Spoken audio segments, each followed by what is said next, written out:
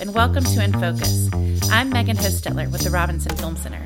This Saturday, Executive Director Alexandyr Kent will introduce the documentary SEYMOUR, an introduction. Kent will highlight some of the best documentary subjects in film history, like Little Edie Beale from the Riches to Rags documentary Grey Gardens. This is the best thing to wear for the day, you understand? Yeah. Because I don't like women in skirts.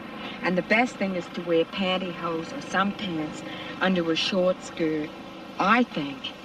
Then you have the pants under the skirt, and then you can pull the stockings up over the pants underneath the skirt. Mm-hmm. And you can always take off the skirt and use it as a cape. And of course you remember Muhammad Ali's underdog hero from the movie When We Were Kings. I done wrestled with an alligator. That's right. I have wrestled with an alligator.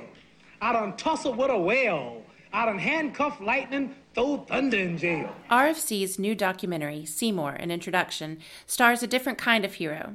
Audiences across the country are falling in love with pianist and composer Seymour Bernstein as he dispenses wisdom on topics like stage fright, criticism, and the sensitivity needed to be an artist. Picture this. He's playing this for the first time in the world to a room filled with his colleagues. The Moonlight Sonata, right? He finished playing and they were all crying. So this story is probably spurious, but somebody wrote it. Beethoven's up, said, "Men don't cry. Why are you crying?"